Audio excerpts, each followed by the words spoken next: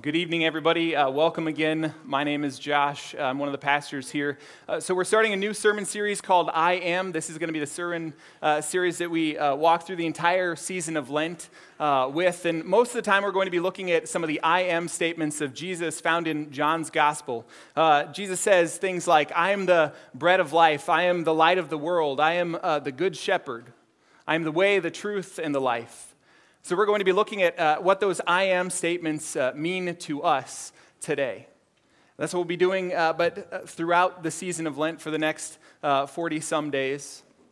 But tonight, we're going to be starting in the Old Testament, starting with the story of Moses in the burning bush.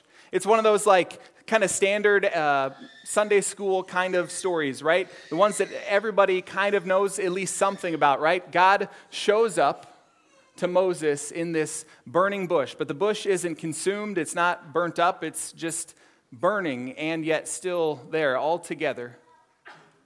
God speaks to Moses through this bush. And just if you didn't hear some of the backstory about Moses earlier in the service, so Moses, you can read all about this, Exodus chapter 2, it's all right there. But I'll just give you the short version. So Moses, he grows up he's a Hebrew, born to a Hebrew woman, but because of some circumstances, he ends up being adopted by the Pharaoh and his family and his household.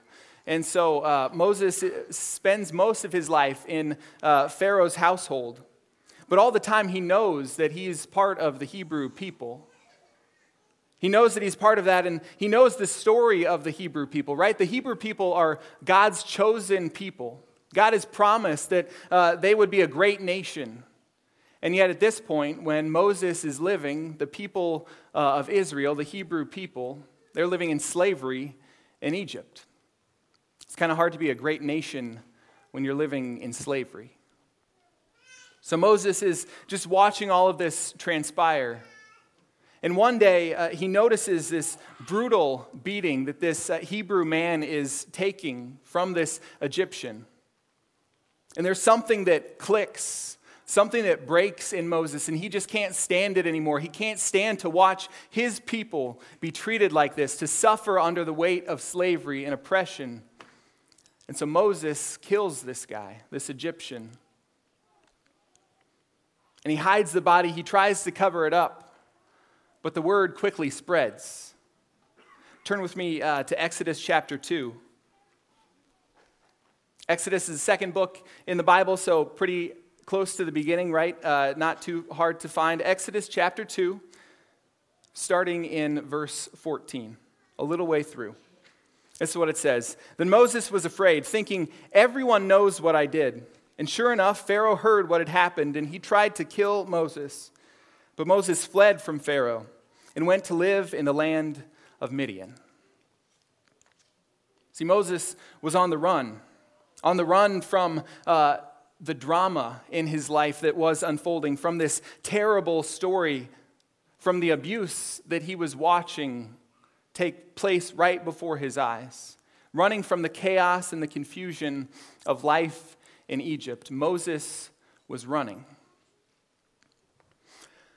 There's a book called The Secret Life of Bees. It was written by Sue Monk Kidd in early 2000, and it was adapted as a screenplay a few years ago. And in the story, right, it takes place in 1960s South Carolina, and there's this little girl, Lily Owens, and Lily's mom died when Lily was really young, and so now she lives with her abusive father, T. Ray, and their housekeeper, Rosaline.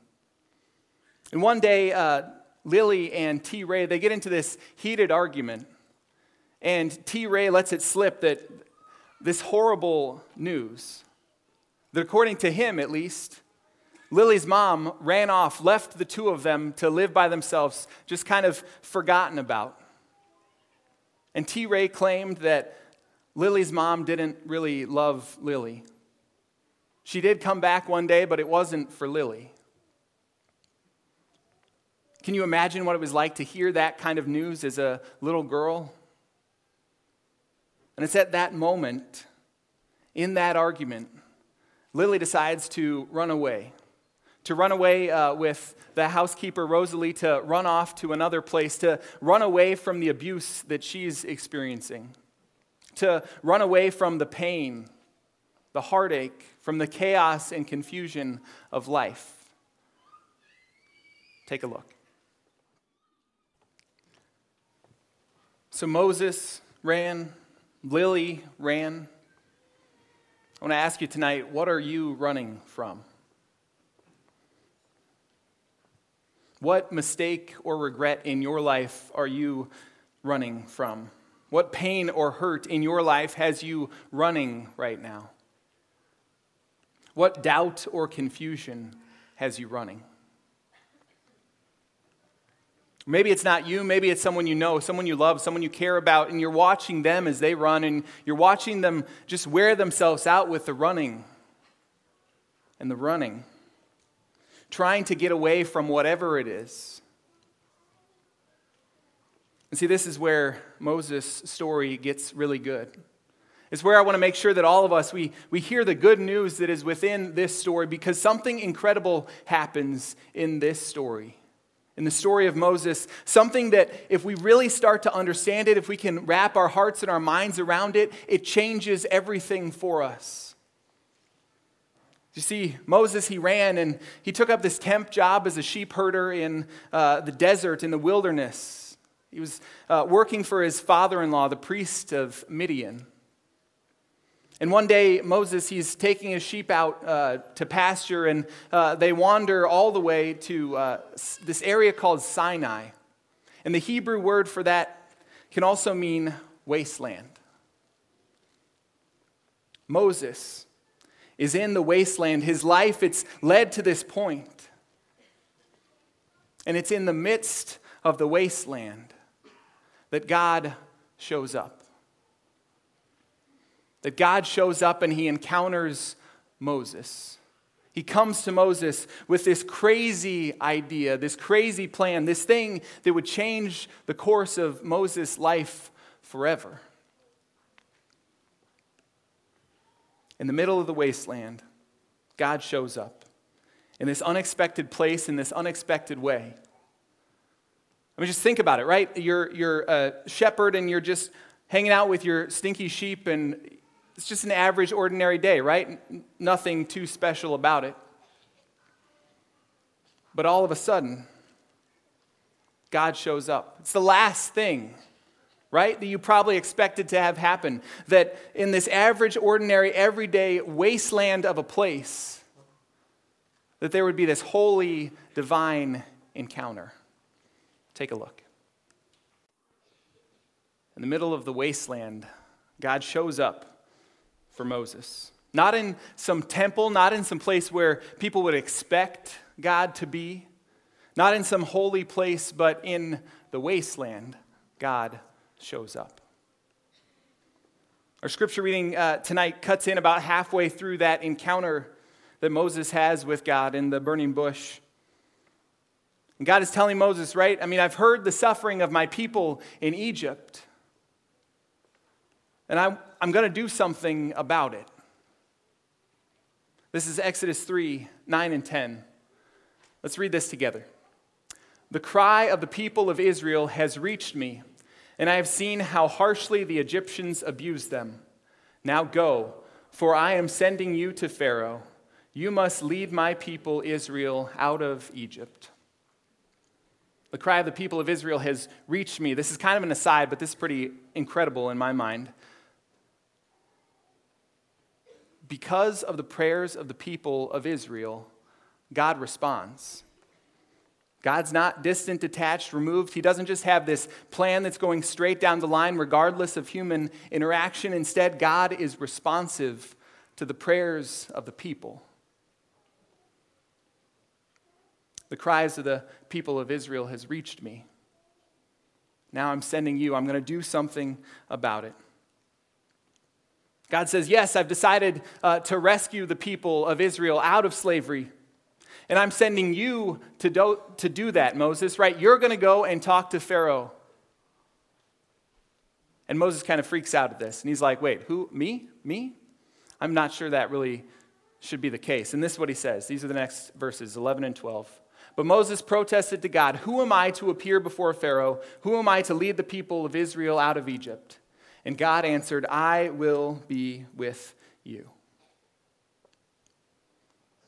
See, it wasn't Moses' abilities that made him a good fit for this job. In fact, we know that Moses had this speech impediment. So it wasn't his abilities that made Moses the right fit for this job. It wasn't Moses' past either, right? He's this stained, messed up, broken individual living out his life in the wasteland, running away from his problems. But that's not what defined Moses. That's not what would make Moses a great leader for the people of Israel. What would make him that great leader is the fact that God would be with him. It's God's presence with Moses that changes everything. What made Moses perfect for this job, what defined his past, present, and future, was this encounter that he has with God here in this place. So what does all this have to do with Lent, right? How many people, when you talk about Lent, right, you think maybe, it's, that time when you give something up for a while and everybody's bragging about, I gave up sugar or coffee or chocolate, or I gave up social media and I'm just going to get off that for a while and all this kind of stuff, right? And I think, while that's good, don't get me wrong, that's a good thing. It's a good habit, but I think one of the problems can be that the habit becomes the focus. That we brag and that becomes the focus, right? Our own self-control becomes the focus. So, look at me, I've given up sugar for, it's been exactly 4 days, 10 hours, 33 minutes, and 52 seconds. Aren't you impressed? You should be impressed. If you knew me, that'd be a long time to go. Even 4 days, that'd be a long time to go without sugar. Whew. But, right? It's the habit that becomes the focus. I'm not saying you shouldn't do it. But see, the habit can't be the focus. The habit can't be the end. It's got to be about making room and paying attention to God. It's got to be about cultivating this understanding of God's presence. And maybe it's in the midst of not having that chocolate or that coffee or that time on social media that you're actually able to pay attention to God. Because that's what God wants. God's not interested in our abilities to control ourselves, to control our habits. That's not at the core of what God wants through all of this. What God wants for all of us, what God has always wanted, what he wants in his encounter with Moses is that Moses would know what it's like to be in a relationship with God. That he would learn God's voice, that he'd be able to talk to him and respond to him. It's really incredible if you step back for a moment and think about the interaction that happens between Moses and God. Because Moses is complaining. He's not always so like, yes, God, okay, whatever you say, I'll go and do it right now, right? Moses, even in the face of God's holiness, Moses responds. There's space in the midst of God's divine presence for us to argue a little bit, for us to actually enter into the conversation. It's not just a one-way thing. That's one of the incredible things about God and the very relational aspect and nature of who God is. So Moses, he actually, right at this point, God said, yes, I'll be with you. And so Moses is like, okay, this is weird. Here's what happens next. Moses is talking. In verse 13, he says this. Moses protests. If I go to the people of Israel and I tell them, the God of your ancestors has sent me to you, they will ask me, what is his name? Then what should I tell them? And this is what God says. God replied to Moses, and he said, I am who I am. It's kind of an interesting thing, because, right, Moses asked for a name. And God doesn't give him a name in this verse, at least. He gives him this phrase, this idea, I am who I am. This is something that has puzzled people for a long time. It's not like the Lord, the God of your ancestors, Abraham, Isaac, and Jacob. It's not all those kind of things. It's not Jehovah. It's not whatever. It's I am who I am. Another translation of that could be, I will be what I will be. Could it be that in this response, God is saying to Moses, I will be for you exactly what you need me to be in this time. I will be for you what I have always been, your God present with you. I will be your stronghold. I will be your voice. I will give you the words to speak. I will be the one who's providing freedom, who's providing support, who's providing that encouragement. I will be what I will be. So back to the secret life of bees. In her running, Lily finds her way to this eclectic house where three sisters live. They're beekeepers. They make honey, and Queen Latifah, who plays August Boatwright, the oldest of the sisters, she invites Lily and Rosaline into their house to live with them, to spend some time with them. And it's in this encounter, Lily things change so much for her. But she's still wrestling with this question of, did my mom really not love me? How can that even be true? She's wrestling with that, and as she gets to know more of the people that live in the area, people that are kind of connected with the Boatwright sisters, some terrible things happen. And Lily really blames herself for the pain and the heartache that's been caused. And that weighs her down. And she's ready to run again. Ready to run so that she doesn't bring any more pain and hurt and heartache to the people in that house. But then she has this conversation with Queen Latifah, with August Boatwright. Take a look.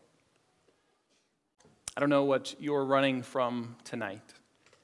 I don't know what pain or hurt or doubt or confusion, regret you're dealing with. What you've come face to face with, whatever grime and just the harsh reality of life. I don't know what that looks like for you.